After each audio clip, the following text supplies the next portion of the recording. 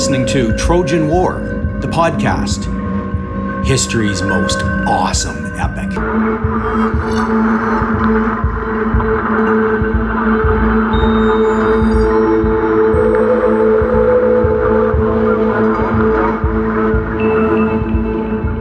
This is episode number 9 in the series. Today's episode is titled Iphigenia.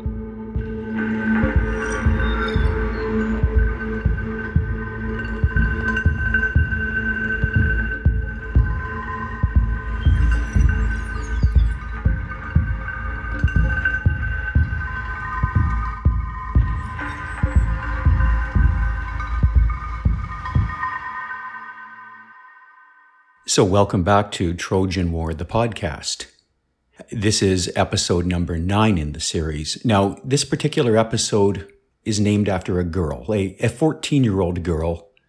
Her name was Iphigenia. More on her in a moment.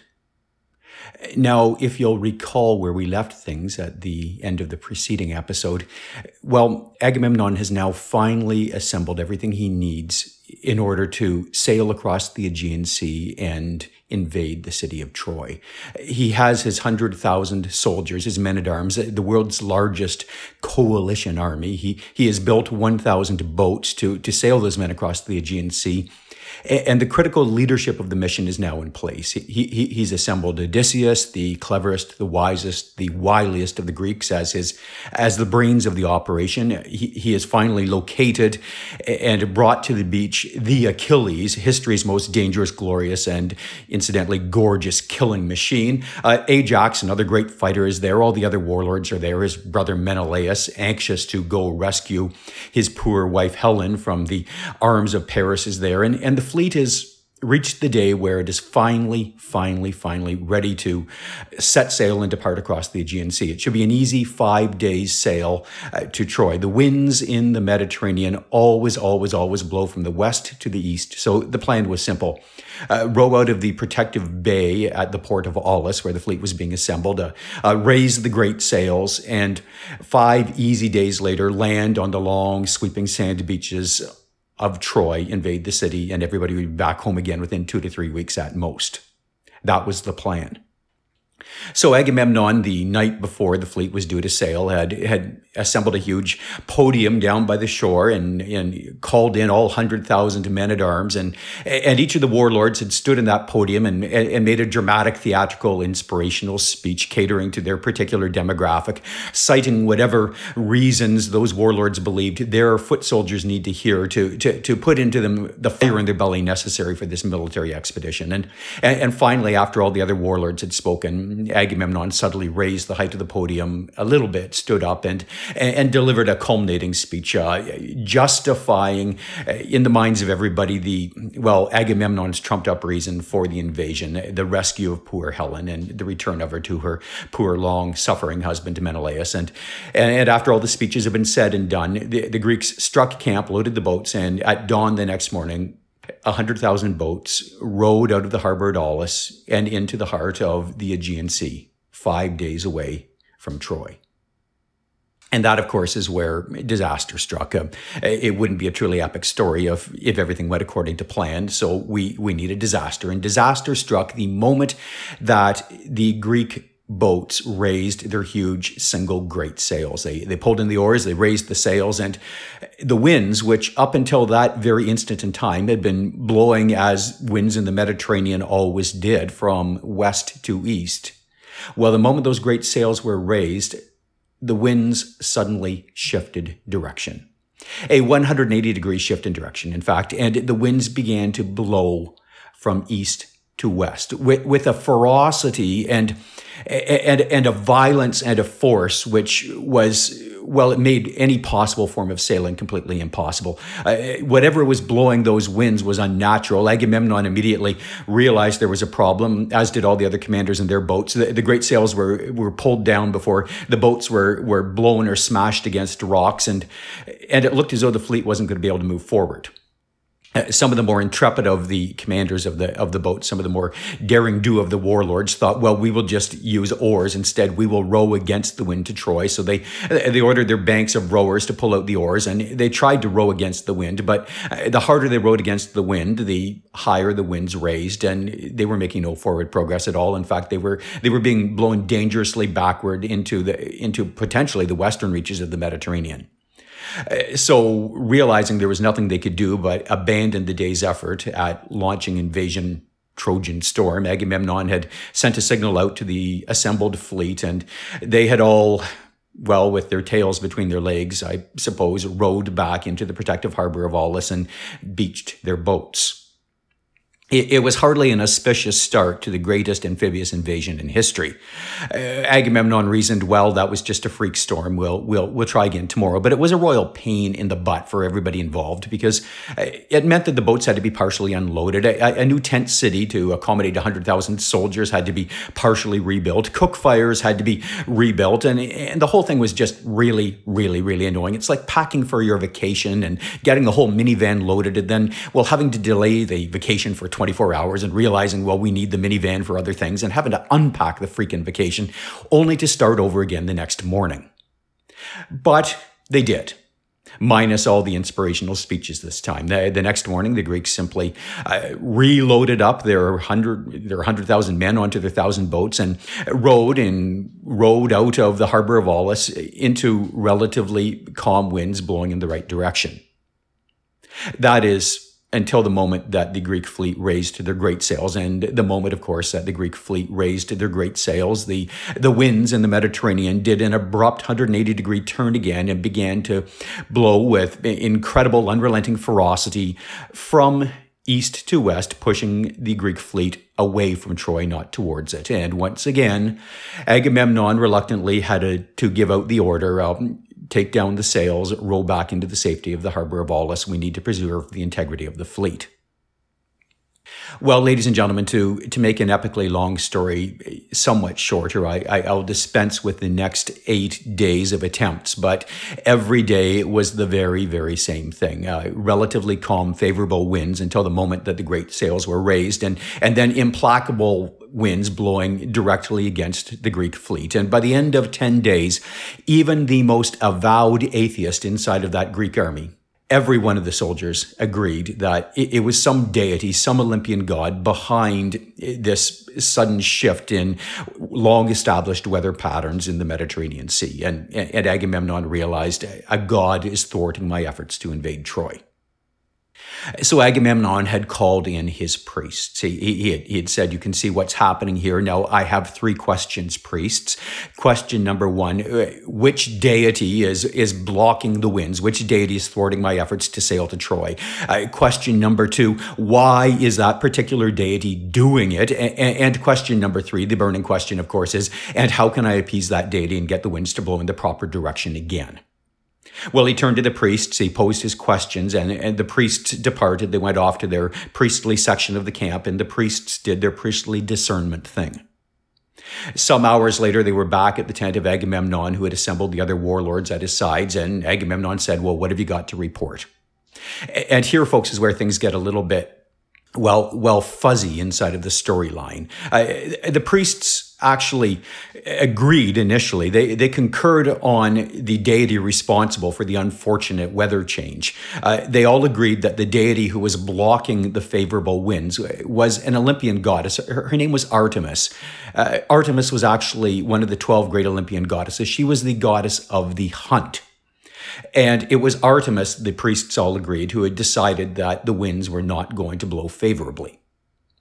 Well, that was fine. Agamemnon then turned to the priests and inquired, what have I done? How have I offended the goddess of Artemis? We make all the sacrifices. What has gone wrong here, priests? And here the priests were all in total disagreement with each other. Essentially, there were 3 different camps, 3 different hypotheses, if you will, on how Artemis had been offended by the Greeks. And the first group of priests said, well, here's what happened, Agamemnon.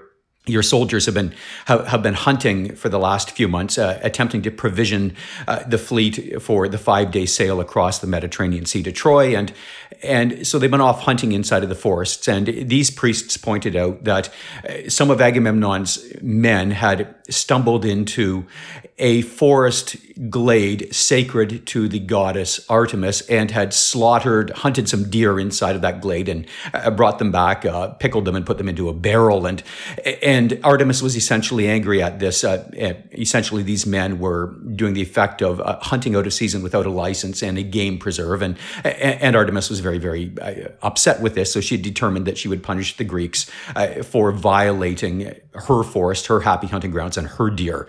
So that was theory number one. Other priests, though, weren't so sure about that. They argued that they thought Artemis's grudge or vendetta against the Greeks was much more personal and directed precisely at Agamemnon himself. And what they argued is that a few days earlier, Agamemnon had actually been on a hunting trip himself in quite legitimate hunting areas, not inside of a designated no-hunt area. And during that hunt, Agamemnon had some success. It brought down some rather large animal and brought them back to the camp. And Agamemnon then, flushed with the blood glory of the hunt and possibly a little bit deep into the Retsina, had bragged in front of other men that he, Agamemnon, was a great hunter. In fact, even greater than the goddess Artemis herself. And that particular boast had piqued the wrath of the goddess Artemis, who had then decided to demonstrate to Agamemnon that she was much more powerful than he, King of Kings, would ever be. Hence the unfortunate change in direction of the winds. It was personal, the priest said. Artemis is angry at you, Agamemnon. You must quit boasting like that. But then there was a final and third group of priests, the mystics, I suppose, among the priests. And the mystics among the priests, or those with future clairvoyance, I suppose, had presented a very troubling picture to Agamemnon. They had said that Artemis was blocking the winds from blowing as punishment to Agamemnon for crimes and horrors and terrible, terrible, terrible blasphemies, which, well, Agamemnon was fated to commit sometime in his future.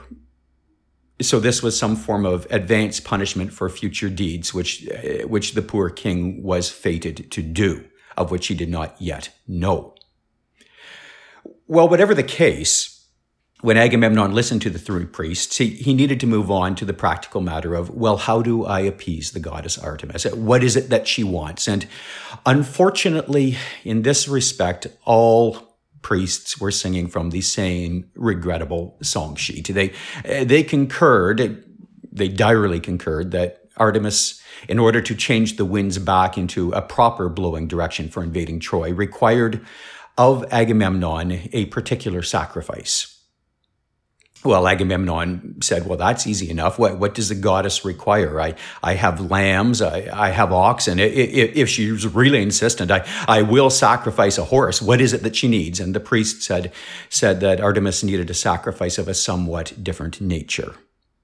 And they went on to explain to Agamemnon and the assembled warlords that what Artemis required was that Agamemnon, King of Kings, sacrifice his own daughter, his 14-year-old daughter. Her name was Iphigenia. You need to kill her, the priest said. Sacrifice her on the altar to the goddess Artemis, or the winds will never, ever again change direction. Well, Agamemnon's first response to this information was complete shock. The prohibitions against human sacrifice were absolute inside of Bronze Age Greek society. You did not do this. And the prohibitions against killing your own children were just as absolute. So what Artemis was requiring of Agamemnon was just beyond the pale. So it took a moment for Agamemnon to register, but the priests were all quite adamant that this was what Artemis precisely had told them she required. And I think what's telling is after Agamemnon recovered from his initial shock, it was what he did next. He turned to the priests, he turned to the warlords, and in his best King of King voices, he said, the information we have just learned must not leave this room. Do not tell a soul about this. And Agamemnon, the king of kings, had immediately, as any wily politician would when he had information he didn't know quite how to deal with, had gone into information management and damage control mode. He didn't know what the message was going to be, but he was certainly going to be the one that defined and shaped that message. And that meant not letting the common foot soldiers in the Greek army know that Artemis had blocked the winds, and more precisely what Artemis wanted in exchange for favorable winds again. So Agamemnon shut the operation down. He said, "Do not speak about this. I will think about it." Well, the priests had left his tent, the warlords had left his tent, and Agamemnon had sat down to consider the information he had just received and review his options and review his priorities. And the more Agamemnon considered it, the more he realized that he was essentially faced with a fairly absolute and binary decision. Option one, of course, was to kill his daughter Iphigenia, to sacrifice her to the goddess Artemis. And in exchange for that, the clear upside of that was, well, Agamemnon's fleet would be allowed to sail to Troy, where Agamemnon reasoned with his 100,000 men versus Troy's 75,000 soldiers. One quick all-day battle would end it. And in exchange, Agamemnon would win Troy, win the glory of being the Greek that brought the greatest city in the world to its knees. And Agamemnon, of course, would become the dominant king of kings inside of the entire Mediterranean world. So that option was very clear. Kill your daughter for eternal fame, glory, and political power. And the converse option, of course, was that Agamemnon could disband Operation Trojan Storm, send the coalition army back home to their respective warlord cities, return himself to Mycenae, the general who had led the most impotent non-invasion in the entire history of the planet, and weather that particular humiliation, and then weather the political backlash. You remember, of course, that Agamemnon had whipped the Greek public into a lather of righteous hatred and indignation against all things Troy, and the Greek public, due to Agamemnon's propaganda machine, which he'd been feeding now for a full 6 to 8 months, the Greek public were quite insistent that Greece sail across the Aegean Sea and bring Troy to its knees to rescue poor Helen. And Agamemnon knew now that if he were to disband that mission without punishing Troy and without rescuing Helen, there would be a huge political backlash and fallout. But there was the upside, of course, and the upside, of course, was that Agamemnon would still have his 14-year-old daughter Iphigenia alive, and possibly, if he spun the story the proper way, he could come out of it looking like a family man, which would be kind of nice, and maybe the Greek public would accept a family man warlord as opposed to a triumphant warlord and a vengeful warlord. Agamemnon wasn't quite sure. But the truth of the matter is he could not make up his mind. Both options appeared appealing in one way and horrifying in another. So Agamemnon, I suppose, did what any of us would do in a similar situation. Who of us in our lives have not been confronted with no-win binary problems where we see no way out? And often, of course, what we all do, self-included, is to, when we face a situation like that, instead of addressing it and making a decision, we just quickly bury our heads deep in the sand and somehow hope if we ignore the problem, it will go away. So that's what Agamemnon did. He sat on his beach at Aulis inside of his tent. He sulked and he brooded, and he did nothing. He took no form of action at all, and he sulked and he brooded, and the days turned into weeks, and gradually, the window of opportunity for the Greek fleet to actually sail before winter storms and winds, not brought on by a vengeful goddess, but just brought on by the natural course of environmental and climate and weather systems, would be a problem. And if Agamemnon missed that window of invasion opportunity, then he knew he would be sitting on the beach at Aulis for another 6 months until he could sail sometime in the late spring. But Agamemnon couldn't decide what to do, so Agamemnon sat and waited and waited and waited. Until the day when Odysseus, cleverest of the warlords, stepped into Agamemnon's tent. And Odysseus was there to bring troubling news to Agamemnon. He made sure there were no other servants with prying ears inside of the tent, inside of earshot, and Odysseus explained to Agamemnon that there was a new development inside of the Greek army. The coalition, Odysseus explained, was beginning to fray somewhat at the edges. At roll call that morning, Odysseus had noted the absence of 200 men. 200 foot soldiers had deserted Operation Trojan Storm in the night, and Odysseus pointed out to Agamemnon that, 200 in an army of 100,000 was nothing to be worrying about, but Odysseus went on to explain to Agamemnon that given his understanding of human nature and given the way that these sort of desertion problems increased exponentially as opposed to arithmetically, that if it was 200 today, it would be 400 tomorrow and 1,600 a day by the rest of the week. And Odysseus went on to explain to Agamemnon that if he sat and he waited and brooded on the beaches of Aulis without a plan of action for very much longer, the plan of action would be determined for him because there would be no coalition army to lead. And so Odysseus said to Agamemnon, it's decision time, Agamemnon. You need to decide what to do today, one way or the other. We cannot continue. And further, Agamemnon, there's a problem. The word of the decision you've been left with, the story of the goddess, the winds, and the goddess's price, the sacrifice of your daughter Iphigenia, has somehow leaked out, Agamemnon. Every foot soldier in the army knows about it now. Well, Agamemnon was furious. How did that happen? He asked Odysseus. I distinctly ordered that there be no leaks on this. What do you think it was? And Odysseus, smiling with his fingers quietly crossed behind his back, had said, I have no idea whatsoever, my lord. I have no idea who leaked the information, but the soldiers know it now, and that's what's forcing your hand, Agamemnon. Well, Agamemnon turned to Odysseus and said, what would you suggest? And Odysseus, of course, who we know desperately wanted nothing more than to get back home to his island kingdom of Ithaca with his wife Penelope and his own one-year-old kid. Odysseus had seized the opportunity. He said, Agamemnon, nobody is going to blame you if you disband Operation Trojan Storm now. I mean, you're up against a goddess, Agamemnon, and what the goddess is requiring you to do is to kill your child is a blasphemy in the sights of the goddess. So Agamemnon, just go home to Mycenae, disband the mission. The propaganda can be that you love your daughter and you're unwilling to commit this blasphemy of a human sacrifice and killing your child. And Agamemnon will help you. We will spin this as Agamemnon the family man. It'll work, Agamemnon. It's not glory, but it's something. And you do have a lovely daughter. Well, Odysseus pleaded and begged because, of course, it was in Odysseus's best interests to have the operation disbanded and get to go home to his wife and his new child as quickly as possible. But during his brooding, Agamemnon had actually made up his mind.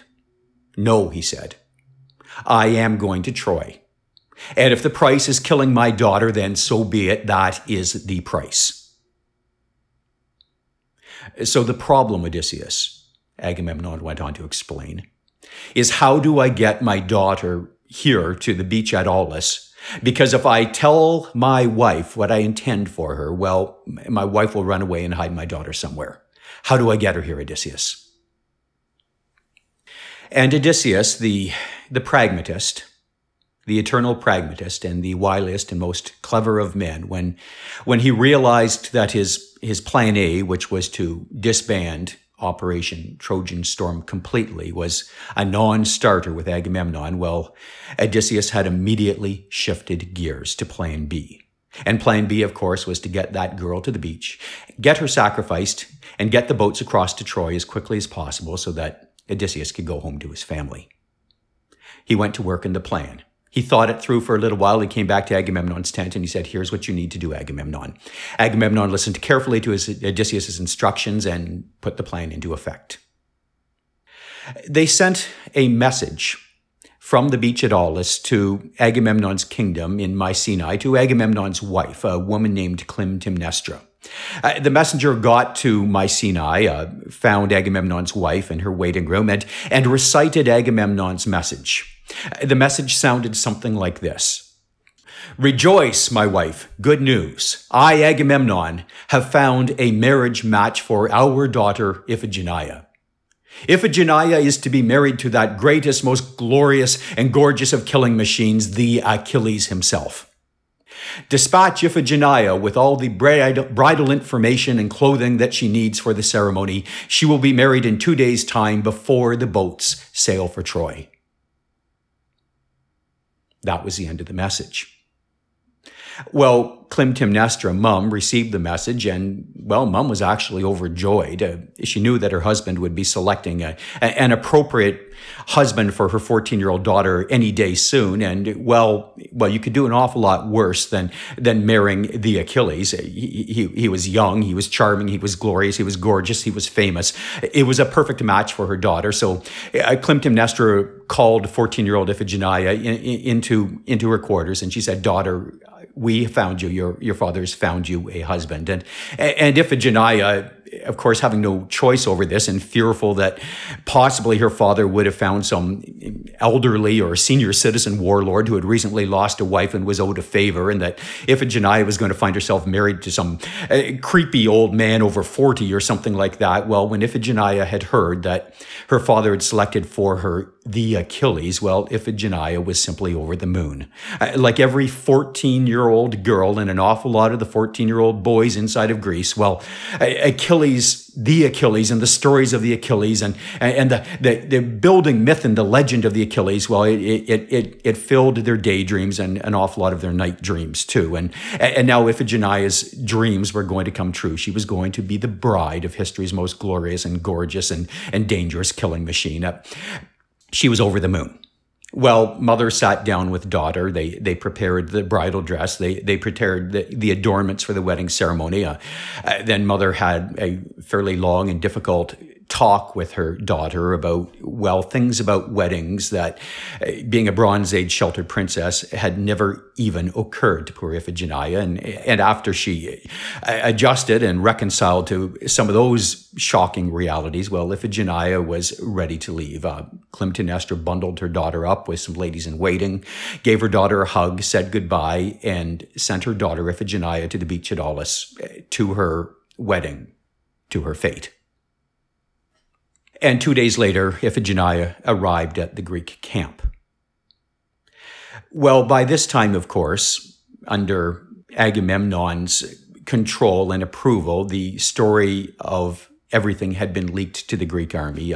The Greek army now knew that Agamemnon was intending to sacrifice his daughter in order to appease the god Artemis and get the winds to move. And you might be wondering, folks, how the common Greek foot soldiers, 100,000 men in the army, felt about that particular thing that was about to be done. And the only report I can give you, the only thing that we know from the historians who've written on this and the accounts we have, is that the army had absolutely no problems with the sacrifice or murder of the girl at all. There were 100,000 men in the beach. They were there alone. The bloodlust and the glory and the desire for war was percolating through their veins. And if the price of getting the operation off the ground and moving was the slaughter of a 14-year-old girl, well, then so be it. There was nobody that had any sympathy for the girl at all. They just wanted to get to Troy and get the mission over with and win glory and wealth. The only thing that Agamemnon left out of his controlled leak to the Greek army was, well, the use of the name of Achilles as the bait to get his daughter to the beach. Odysseus had taken Agamemnon aside and said, look, Achilles will be perfect bait. It will certainly get Iphigenia to the beach for a wedding, but we're not wanting to tell Achilles that we're using him as bait. Achilles is fairly touchy about his honor, Agamemnon, and we haven't consulted him in using his name as bait. It might be best if he's just quietly left out of the loop on this. Otherwise, who knows what he might say or do to you, my king. So Achilles, oblivious to the fact that Agamemnon had announced a wedding that he was going to be engaged in, Achilles just carried on as normal warlords. Iphigenia arrived at the beach. Her father greeted her. Ginny came up to her father, threw her arms around her dad, said, thank you, Dad. You're the most wonderful father ever. What a perfect marriage match. I'm so excited to be here. And Agamemnon's heart briefly broke for just a moment before he remembered why he needed to kill his daughter, and the glories of Troy sort of filled his senses instead. And then Agamemnon turned around to his daughter, and well, he had some explaining to do, because Iphigenia, of course, wanted to meet Achilles. She had never met him. She'd only heard of him. And she said, when will I meet my husband-to-be, father? Can I meet him now? And Odysseus, stepping in very smoothly and silkily, had turned around to Iphigenia and lied, explained that Iphigenia was not going to actually see her husband Achilles until the culmination of the wedding ceremony the next morning, and that way would be much more romantic if the two of them hadn't set eyes on each other until the moment of the ceremony itself, and that was going to happen in the morning, so the girl was just going to have to be patient. And Iphigenia thought that sounded like a wonderful idea, and then she had one other little bit of confusion. Of course, since Agamemnon had put the plan of the sacrifice into place, he had been having his soldiers in the army build a massive wooden tower where the sacrifice/wedding ceremony was going to take place. And this tower sort of looked like a large wooden pyramid with sort of steps up the side. So you could actually ascend to the top of this. And at the top of the pyramid, there was a flat platform, which was, well, officially where Iphigenia was going to meet Achilles, and was, well, in all reality, where Agamemnon was going to sacrifice his daughter to the goddess. So the soldiers are well at work in building this tower, and Iphigenia, who had never seen anything like it, turned around and inquired as to its meaning. And Agamemnon had come to the rescue and explained that not only was his daughter going to be marrying history's most glorious and wonderful man, Achilles, but his daughter was going to have the largest wedding in the entire history of the planet. 100,000 men at arms were actually going to be witness to this event. And Iphigenia, of course, responded as any 14-year-old girl would. And in the throes of the excitement of this huge, wonderful wedding, she had thrown her arms once again around Dad and proclaimed in front of Odysseus and the other awkward warlords that Agamemnon, her father, was the most wonderful father and dad that any girl could ever possibly hope or dream for. Well, at that point, Odysseus had graciously dispatched Iphigenia back to her tent and said, "Your father will come and pick you up in the morning, and the wedding will happen at dawn." And folks, everything would have proceeded wonderfully and according to plan, or at least as wonderfully and according to plan as things can proceed when the plan is for a father to murder/sacrifice his own child to a demanding god. But something happened that night that thwarted the plan. And it's really not a surprise it happened. Iphigenia was a 14-year-old girl, a hopeless romantic. Well, she was a 14-year-old girl, a hopeless romantic. And she was so excited at the prospect of this huge, wonderful, glorious wedding the next day, and of this Achilles, who, of course, she had been dreaming about and hearing about and everybody knew about. And, well, sometime late in the evening, Iphigenia just couldn't resist. She stole out of her bridal tent, unseen by her ladies in waiting, and found herself in the wee hours of the morning in the tent of her husband-to-be Achilles. And Iphigenia, flushed with excitement, maybe more than a little bit curious about some of the information her mother had provided about some of the things that happened inside of marriages, and reasoning that, well, I am going to be married to him in the morning, so how could anything that happens tonight possibly be wrong anyway? Well, Iphigenia had snuck into Achilles' tent and thrown herself romantically and passionately into the sleeping warlord's arms. But things hadn't gone quite as Iphigenia had fantasized that they might from that point forward. Achilles had woken up with a start, and then when he saw the girl, had shown absolutely no interest in her whatsoever. Now, you need to understand, of course, when you are history's most glorious and famous bachelor, and you're eligible, and you're as glorious and gorgeous as Achilles, well, interruptions to your nightly sleep by optimistic visitors, men and women, was a fairly commonplace occurrence in Achilles' life, and it was actually, frankly, getting a little bit tiresome. I mean, a warlord, after all, does need his sleep. So Achilles showed no interest in Iphigenia at all. She was just another midnight suitor, and he turned around. He was about to dismiss her and tell her to get lost, scram, when Iphigenia had burst into tears and tearfully explained, "But do you not love me? Do you not find me attractive, husband?" And, well, the word husband had rather caught Achilles' curiosity. He sat the girl down, and over the next half hour, she tearfully explained that she was to marry him in the morning, and that was what that huge altar on the beach was being constructed for. And did he not want her? And through her tears, Achilles grew more and more and more and more enraged, as angry as he realized what had been planned without his involvement or consent. Finally, after half an hour, he had briskly picked up Iphigenia, marched her back to her bridal tent, turned around and said, "You sit there, you stay there, wife. I will come back and explain this to you later." And Achilles, in a mounting rage, had marched across the beach to the tent of Agamemnon, King of Kings, burst into the tent, shaken Agamemnon awake, and demanded an explanation for the entire event. Well, Agamemnon didn't dissemble or lie. He turned around to Achilles and he confessed that he had used Achilles' name and the prospect of a wedding to Achilles as the necessary bait to get his wife to release the daughter and to get his daughter himself to come to the beach for the sacrifice, which was going to happen in the morning. And Agamemnon assured Achilles that, well, he wasn't expected to actually mount the sacrificial altar and go through with the ceremony. And in the morning, now that he had his daughter where he needed her, then Achilles could just discreetly leave the scene, and his purpose in the story was over. But Achilles flew into a rage. He was furious at Agamemnon, and well, I really wish, folks, I could tell you that Achilles' rage was precipitated by some form of empathy or compassion or concern for the poor 14-year-old girl who had been deceived and in the morning was going to be butchered. But that's simply not the truth of it. Achilles didn't seem particularly concerned about the fate of the girl. What Achilles was particularly enraged about was Agamemnon's use of his name without permission. In a sense, this was a Bronze Age copyright issue. Achilles turned around and said, "You have besmirched the name of the Achilles. You have entered my name into a contractual obligation and pronounced the obligation without consulting me on it.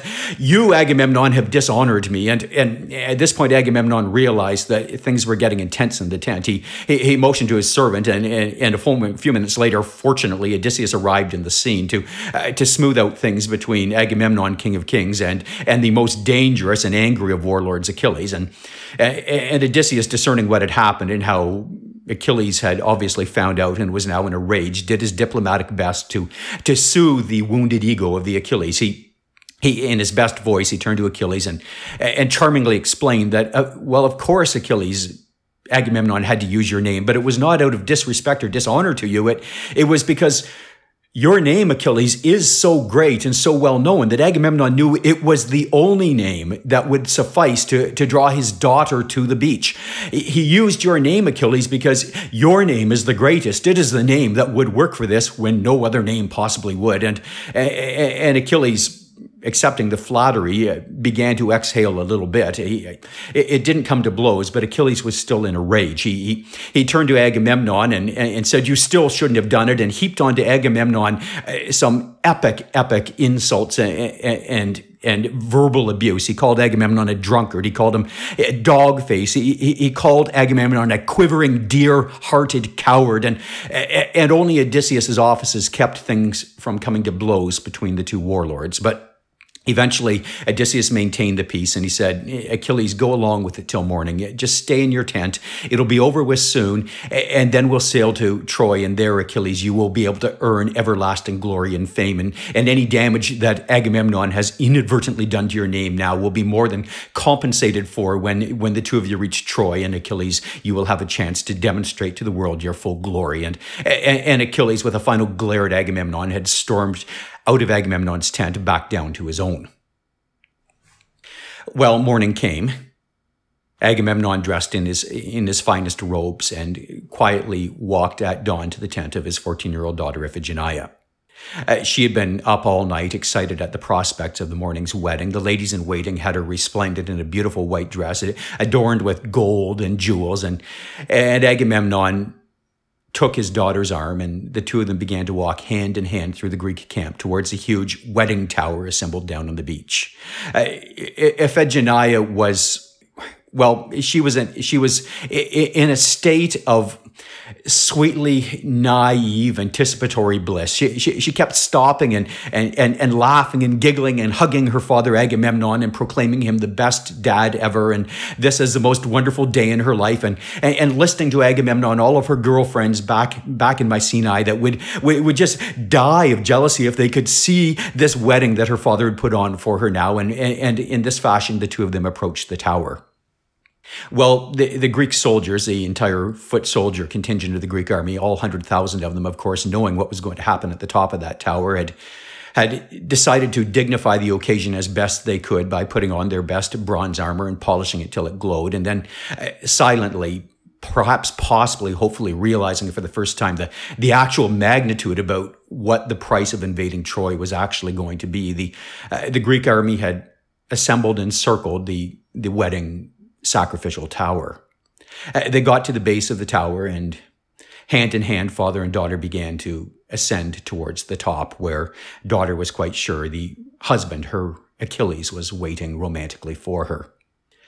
1/3 of the way up the tower, Agamemnon felt faint, and he slipped and stumbled on one of the steps. Iphigenia turned around. She gently helped her father back to his feet again and playfully and kindly chastised him. She said, "Father, you're not the one that's supposed to be nervous today. It's my big day, not yours, Dad. It will be okay." And Iphigenia, holding her father, had helped him up the next 3 steps. They walked 2/3 of the way up the platform, and again, Agamemnon temporarily stumbled. Perhaps even for Agamemnon, the magnitude of the deed he was about to do was beginning to actually break through his consciousness. And Agamemnon stumbled again, and Jeannie turned around playfully, laughed at her father, gave him a big hug right there on the platform, and said, "Dad, it'll be fine. This is so wonderful, Father. You are the best dad ever. I only wish that Mother was here to watch the whole thing." And then the two of them had proceeded towards the top. Well, when they reached the top of the tower and Jeannie took her first step, the step that would reveal her waiting husband Achilles to her, there was, of course, the inevitable shock in Iphigenia's eyes when there was nothing at the top of that tower, no Achilles waiting. And Iphigenia, in innocent confusion, had turned to her father Agamemnon and said, "Father, where is Achilles? Where is my husband, Father? Why is he not here?" And Agamemnon had stayed ominously silent, and Iphigenia had then again looked towards the top of the tower, and all she could see, of course, was a large, round, flat stone and a knife sitting on that stone. And the girl, coming from a gods-fearing family that routinely made sacrifices to the gods on just such platforms, suddenly recognized that she was not standing on a wedding platform, but was indeed standing at the top of a sacrificial altar. In confusion and still not comprehending what was about to happen, Ginny had turned around to Agamemnon, her dad, and said, "Father, this is a place of sacrifice, Father, but Father, I am confused. Where is the lamb, Father? Where is the lamb?" And those were the girl's final words. Agamemnon picked up the dagger, raised it high in the air, and plunged it into his 14-year-old daughter's throat.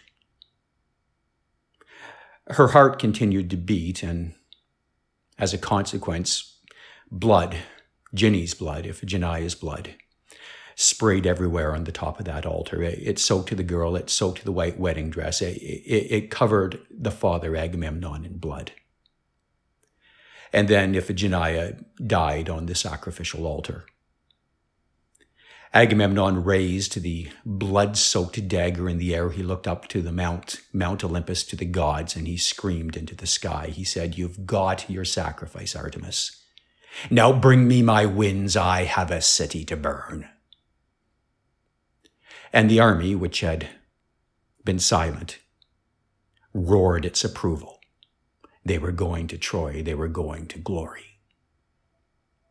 Agamemnon retreated. He traced his steps down to the base of the sacrificial tower. He took a torch and he set the wooden tower on flames. The winds changed direction immediately, and a stiff breeze out of the west blowing east towards Troy picked up, and the breeze grew greater and greater and greater as the morning went on. It fanned the flames, and the sacrificial tower began to burn. Sometime about an hour later, the flames reached the body of the 14-year-old girl, and Iphigenia began to roast in that sacrificial fire.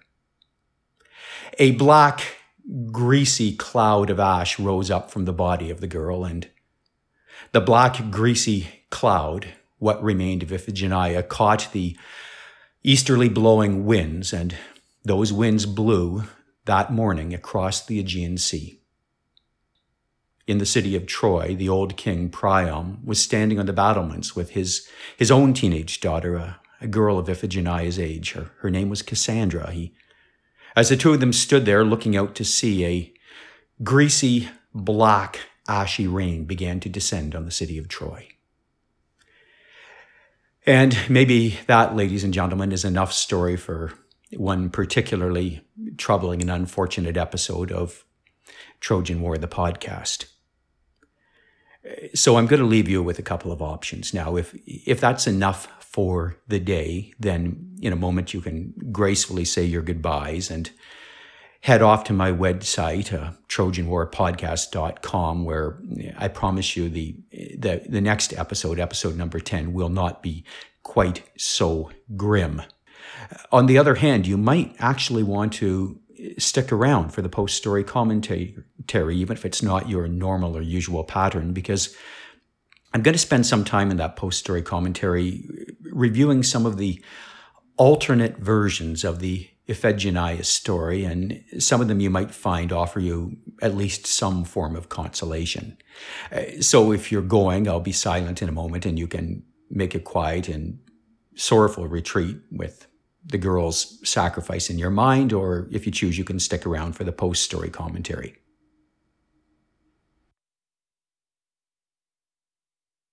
And so, the Iphigenia story.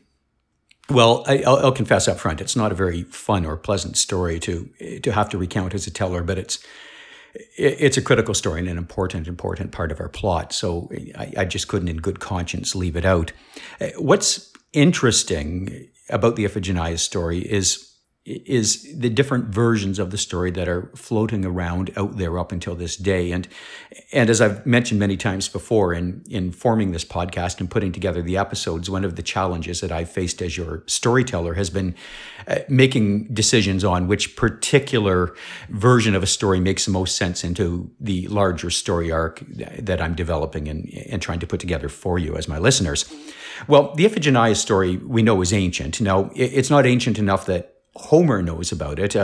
Homer, putting the Iliad into words in about 700 BCE, makes no mention at all in the Iliad of Agamemnon's sacrifice of his daughter. And there are myriad places in the Iliad where making mention of such a sacrifice or of Agamemnon's rift with Achilles, well, the story would have made perfect sense. So the chances are the Iphigenia story didn't develop till some time after Homer had actually penned the Iliad.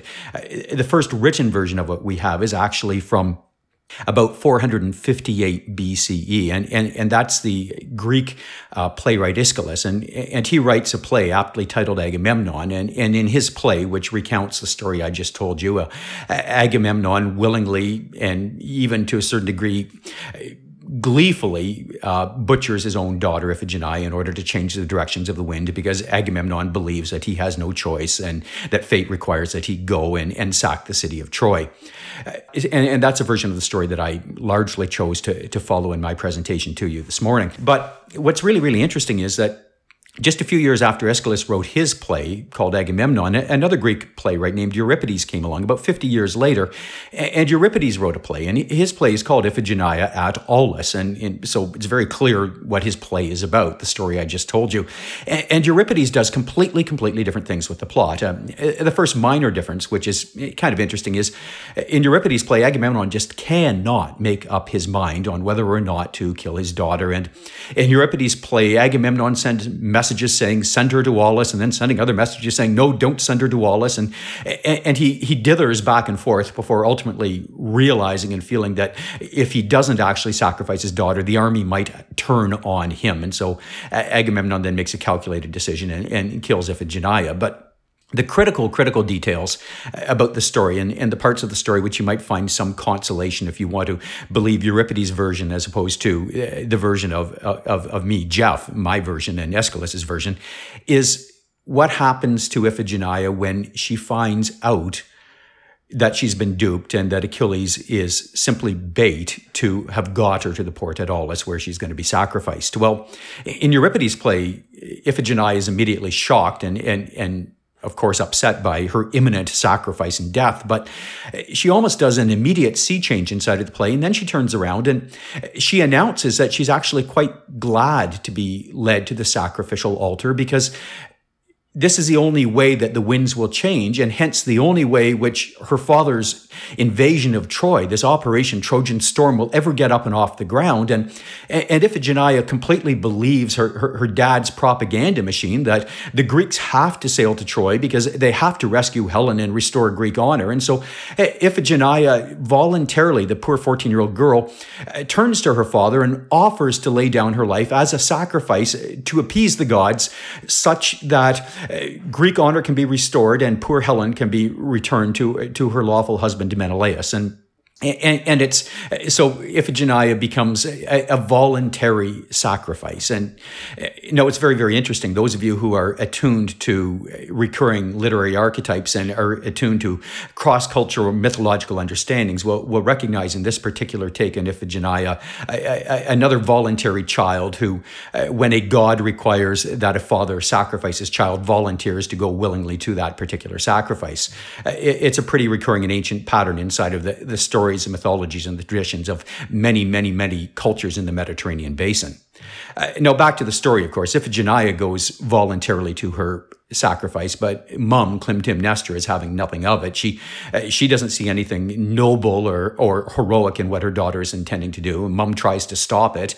Mum actually comes to the beach and attempts to stop the sacrifice, but Clytemnestra cannot stop her husband Agamemnon from killing the girl. So she watches it happen, hears about it happening, and Clytemnestra vows some form of revenge on her husband Agamemnon, which, allows for all kinds of cool sequels and later stories, which I can't afford to tell you now because of plot spoilers.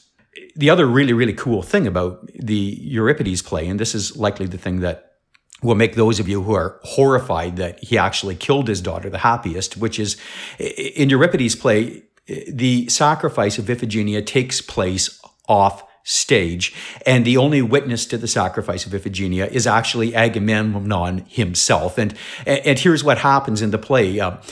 After Agamemnon sacrifices his daughter off stage, he sends a messenger to his wife, Clytemnestra, with remarkably good news. And the messenger explains that according to Agamemnon's report, right when he was about to raise the knife in the air and bring it down on his daughter, the god had relented and said, no, do not kill your child. Kill this animal, which I will provide instead. And therefore, the messenger explained, Iphigenia was never actually killed. Well, Clytemnestra had asked the obvious question, if that's the case and my husband didn't kill her daughter, then where is she now? I see no sign of her. And Agamemnon called in to explain this and said, miracle of miracles, that after the god had spared Iphigenia's life, the god had decided the poor girl had been so traumatized that she deserved some sort of reward. So the girl had been whisked off to a distant, luxurious island in the Black Sea, a place called Taurus, and that, according to the god, Iphigenia was living happily ever after on that island. So, folks, if you were looking for a happy ending, and if you wanted Iphigenia to live, then there you have it. Just read Euripides' play. I tend to be a little bit more cynical. I think that Euripides likely committed the first Disneyfication of a horrible, horrible story to make it more palatable for an audience. And if you want me to really pile on my Euripides cynicism, I'll point out that by keeping the most compelling and attractive character, Iphigenia, alive, Euripides allowed himself the opportunity of a sequel, which he indeed produced immediately following Iphigenia at Aulis. The very next season out came Iphigenia at Taurus. So possibly that's why we have the story that we do. Now, on to Agamemnon and some really cool things about this guy. Agamemnon came from a family whose name was Atreus. That was the last name of the family. And the house of Atreus, Agamemnon's family, likely is the house inside of world literature which has the greatest and most miserable and horrific curse associated with it.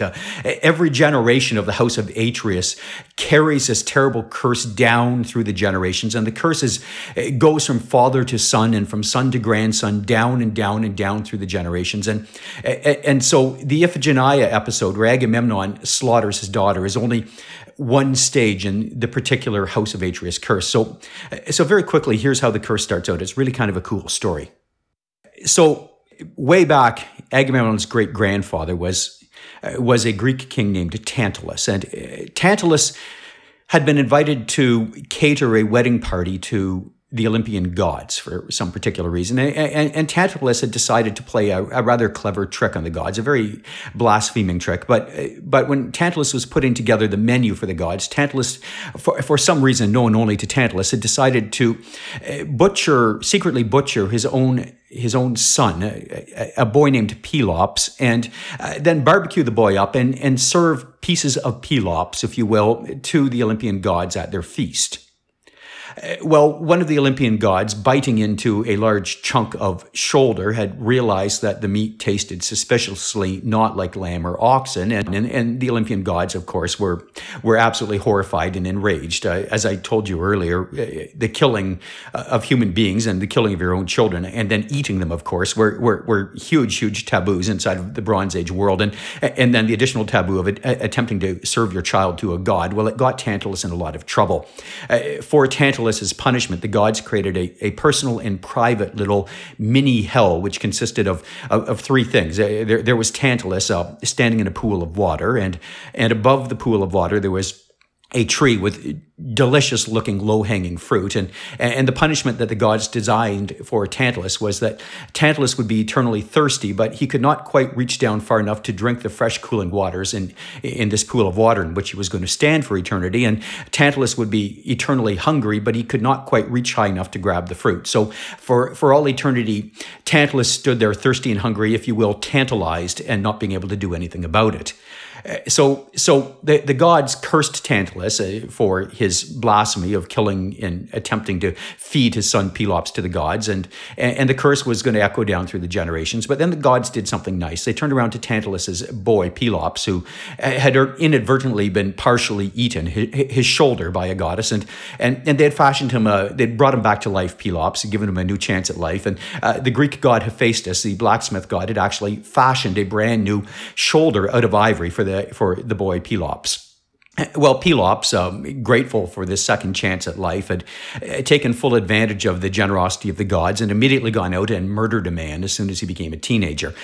Pelops murdered a Greek king because he wanted to marry the Greek king's daughter. So Pelops found a clever way to murder the king. He challenged the king to a chariot race, and then Pelops bribed a chariot mechanic to rig something with the wheels of the chariot, so when they reached full speed, they'd collapse, and the poor Greek king was thrown violently to his death. And then Pelops got the daughter. Now, curiously, Pelops had promised a bribe to the chariot mechanic in exchange for helping orchestrate the murder. And Pelops, continuing the horrific tradition of this family, had offered to the chariot mechanic first night privileges to his new virgin daughter bride. So when he took his bride back to his wedding tent and the mechanic arrived, ready to claim his first night privileges, Pelops had lied to the mechanic, killed him, and thrown him off a cliff. And the mechanic, plunging to his death, had cursed Pelops and his family and his children down through 3 and 4 generations. And the curse not only magnified, but it rather perpetuated. Well, at that stage, Pelops actually got on with the job of producing children with his now princess bride. And Pelops and his bride had 2 sons. The older boy's name was Atreus, and the younger boy's name was Thyestes. Well, when Pelops died, he was now the king of a kingdom called Mycenae, and the 2 sons argued over who would become the heir to the throne. Would it be the older brother Atreus or the younger brother Thyestes? Well, Thyestes thought, I'm going to try to get an inside track on this. Menelaus. And so what Thyestes had done is he had started an illegitimate affair with his big brother Atreus' wife. Well, Atreus had discovered the affair, and Atreus had banished Thyestes from the kingdom, and Atreus had brooded for a while, but not quite happy that the banishment from the kingdom was sufficient punishment. Atreus had sometime later sent a letter to his little brother Thyestes and said, Thyestes, all is forgiven. After all, family is family. Let's let bygones be bygones. Why don't you and your two young sons come visit me at Mycenae, and we'll have a banquet, and we'll bury the hatchet, as it were. And Thyestes naively had thought this was a great idea. So he had arrived at Mycenae at his big brother's palace, and Atreus, of course, had chosen to bury the hatchet, not metaphorically, but quite literally, into the skulls of Thyestes, his brother's two young sons. Atreus had then perpetuated the family's penchant for cannibalism and cooked up the two boys and served the two sons to their father, Thyestes. Well, Thyestes had chowed down on his boys and then realized what he had done, had cursed Atreus and his sons down through to the third and fourth generation, and the curse magnified and continued. Well, Atreus went on then, the sole owner of the kingdom Mycenae, to have two sons of his own. The eldest son was Agamemnon, and the second son was Menelaus, and the curse continued. Menelaus ended up marrying the most beautiful woman in the world. Hardly sounds like a curse, but she immediately turned around, cuckolded him, and ran away to Troy with Paris and started a world war. As to Agamemnon, well, Agamemnon married Clytemnestra. They had a wonderful, lovely daughter, Iphigenia, and then 14 years later, Agamemnon was called upon to murder/sacrifice his own daughter. The curse continued down through the generations. Now, given the family penchant for murdering children, and furthermore, the family penchant for cooking their children and eating their children, then there's a very, very final and disturbing element that I cannot resist, but leaving you with towards the end of this post-story commentary. And if you think about it, ladies and gentlemen, we're told in all the myths of Agamemnon and all the stories of him and his daughter that Agamemnon sacrificed his daughter. And you need to recognize that inside of a traditional Greek Bronze Age sacrifice, once a sacrificial animal was killed, it was butchered, and then the good parts of the flesh were actually barbecued and eaten by the individual who had done the sacrifice. The meat wasn't wasted. It was part of the ritual. So it begs the very clear an obvious question, given the Atreus family DNA and penchant for these things, whether Agamemnon, bad enough that he killed his daughter Iphigenia, but it raises a distinct possibility that after killing his daughter Iphigenia, Agamemnon had cut her up, barbecued her, and then eaten his daughter before embarking on the war against Troy. Well, needless to say, the family House of Atreus curse didn't stop at this particular point. There was a wife screaming and plotting vengeance, but for me to carry on with any more details of the horrible House of Atreus would be to violate my no plot spoilers rule. So hang in. When we get to later episodes of Trojan War, the podcast, well, more about the horrible House of Atreus will be revealed for your dining pleasure. So have at least as wonderful a day as you can, given the contents of the last hour of your life. Talk to you again later. Please be sure that you get to TrojanWarPodcast.com, where future happier episodes will be waiting for you any day now soon.